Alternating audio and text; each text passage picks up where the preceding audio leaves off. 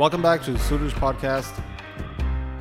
In the last episode, we heard how the news reached Lahore about Guru Hargobind capturing the Emperor's hawk. The ministers around Shah Jahan threw fuel on the fire, angering Shah Jahan more and persuading him to attack Guru Hargobind. The Emperor then assigns a general, Mughal Khan, to take the force of about 7,000 strong against the Guru. So the last episode we heard how they all mounted up, their troops mobilized, and headed down the path towards Amritsar, unknowingly walking into death. We heard how Guru Hargobind stationed some troops at Lohgarh Fort.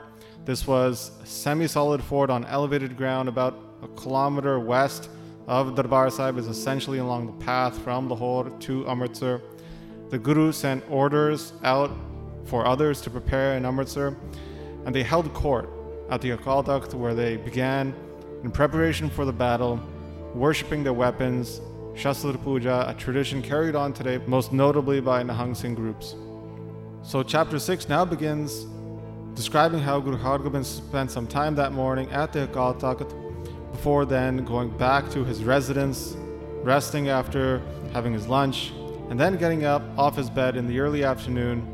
At that time, Guru Hargobind consumed cannabis, becoming extremely euphoric, and then preparing himself in every manner, washing his hands, feet, face, then going back to deliver his darshan, his divine sight, at the Akal Takht to the Sikhs.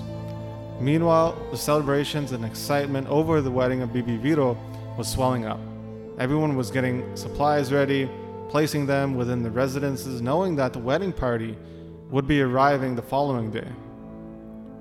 But only the Guru understands the play of the Guru. No one else can understand what's in the Guru's heart.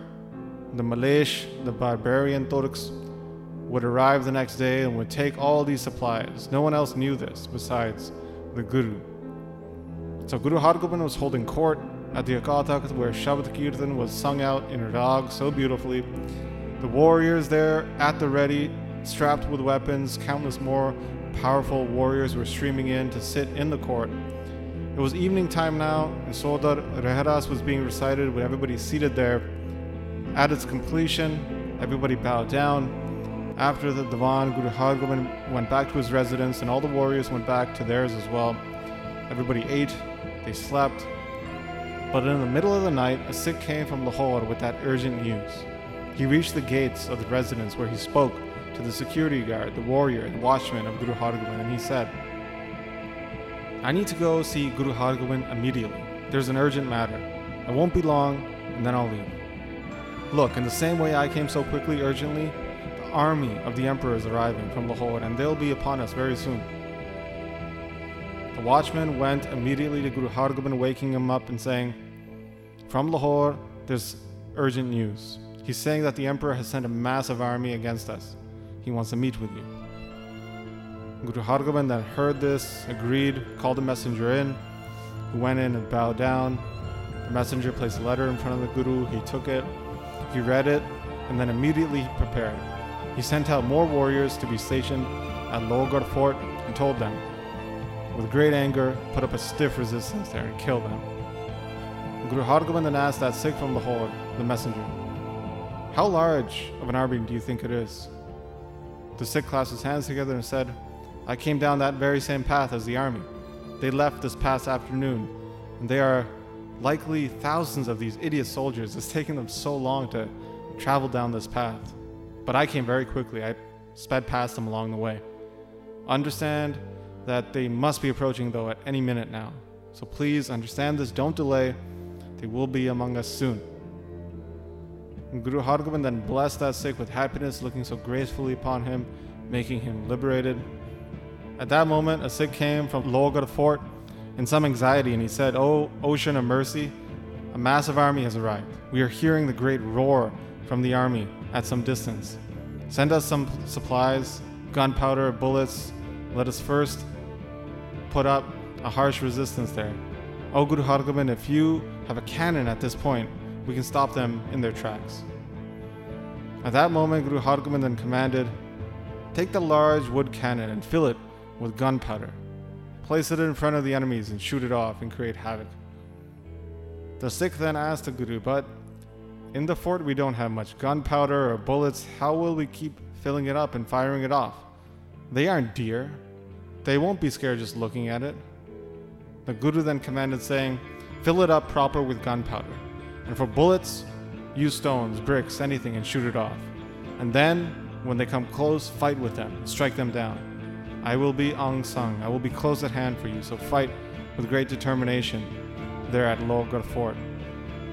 The Sikh heard this and was impressed with the tactic, and then quickly went back to Lohgarh Fort, commanded the other Sikhs there to move the cannon up to an elevated position. They filled it with gunpowder and prepped their matches, which would be used to light up the cannon and the matchlock rifles.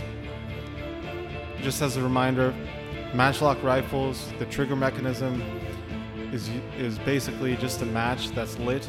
That match is attached to the rifle, and within the barrel you place both the bullet and the gunpowder from the front, and that's lit then with that match that's attached to the rifle. So the Sikhs lit all their matches, and when that cannon then went off, when they let off that cannon, it was like lightning came down from the heavens. So at the Lohgarh Fort now, the warriors clashed on both sides. The Mughal soldiers were in shock, while the Sikh warriors were overjoyed and thrilled of warfare. The Mughal soldiers were just so deflated. Many of them were shot down while approaching the fort.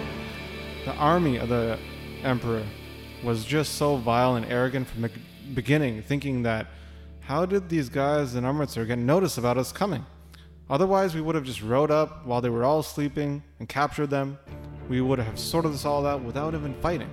We would have captured the Guru with the hawk by morning, and we would have already been headed back to Lahore in great joy. This battle would not have happened if they did not get noticed beforehand. Now they are already shooting off a cannon? So the Mughal general of the army then commanded, sound off the battle drums, so all the warriors ready themselves for the fight. So this is how the Mughal soldiers were caught out in their sneaky tactic to ride up at night, and now they were being forced to fight face to face in great anger. So the battle drums sounded off, and all the great, beautiful warriors gathered up strength, yelling out, kill, kill. With great skill, they were prepping their matchlock rifles, filling their rifles from the front with gunpowder and bullets, shooting them off by lighting their match and causing great blasts.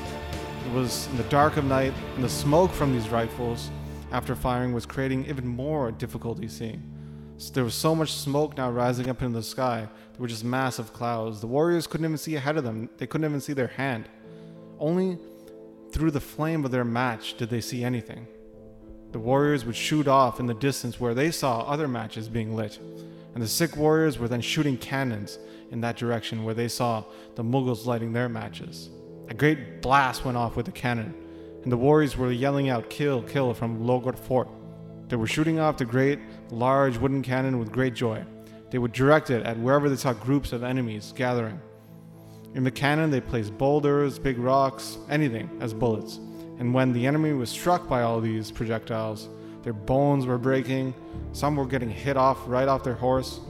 The general of the Malesh, the barbarian, the Mughal forces then thought, the Guru is fighting a pitched battle here like a warrior. He must be here. Why are you guys not pressing forward? Go press forward and quickly grab him. They only have a few warriors that will fight. So when the general scolded his troops, they finally pressed forward and got close to the Lohgarh Fort, where vast amounts of bullets were being fired in both directions. A fierce battle had commenced. The fort was now surrounded. On all sides, the Mughal forces had approached the fort, but still nobody could see anything. Guru Hargobind, though, he could hear the heavy battle that was happening at Lohgarh Fort and understood a massive army had approached from Lahore. So the Guru left his residence, adorned with weapons strapped all over his body. The other warriors there were also strapped to the full, weapons on every part of their body. As they approached the Guru, they said, please, let us go as well. We will kill many of these barbarians.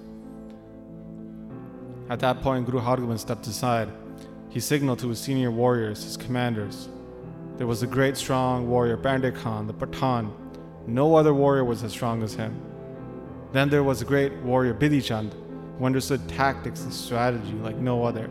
He was super smart in knowing how to orchestrate the death of countless enemies. He would create a new tactical plan just in the moment, notice, and no one would be the wiser. There were other warriors too, Mohan, Gopal, Navalu, Nahala. These were really wise and strong warriors. They knew well how to use rifles. If they saw an enemy in front of them, they would shoot him down without hesitation. They were excellent marksmen.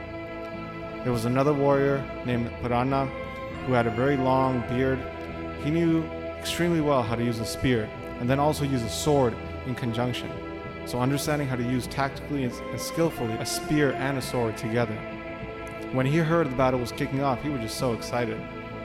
Then there was Jat and Jati Malik or Malik Jati. Both of them were such excellent archers, they would just nail any enemy with their arrows. So these senior warriors all assembled with Guru Hargobind. They were mounted up on their horses. They already had their matchlock rifles ready. Their matches were lit. Down the barrel, it was already filled with gunpowder and bullets. Some warriors placed 2 bullets in their barrels at once, and they were all holding their rifles, ready to fire it off at any moment. And Guru Hargobind looked at his finest warriors. He had them seated close to them and said, "What's the plan? What do you think tactically? It's not right for us to fight within the complex of Darbar Sahib. We could leave the city and go outside somewhere to an open space where we can set up. It's late night, it's dark, no one can see anything.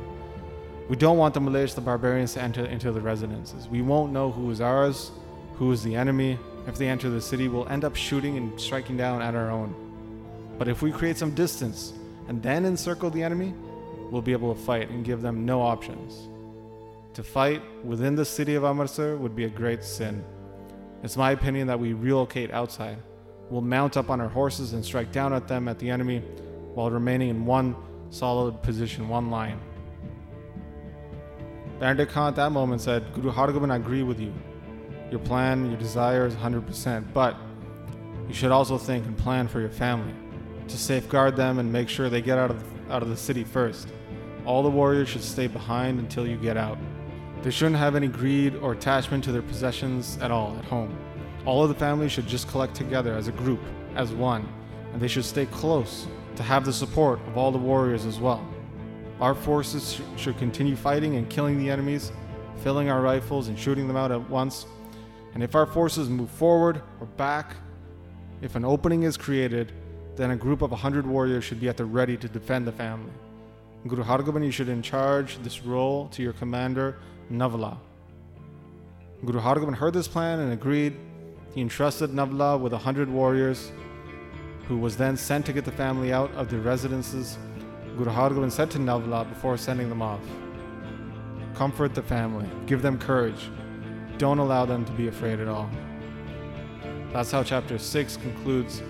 In the next chapter, we're going to hear how the family is evacuated and escorted out of Amritsar by the commander Navala and his troops, and how Bibi Viro gets left behind. So that's where we're going to pick up next time.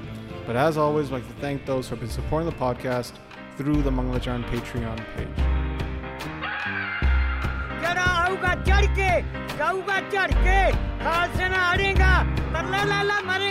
शर्म परेगा ते तरेगा गज गज करा जावे गुरु अर्जन साहब के मन पावे ने हलो जावे सब श्री अकाल।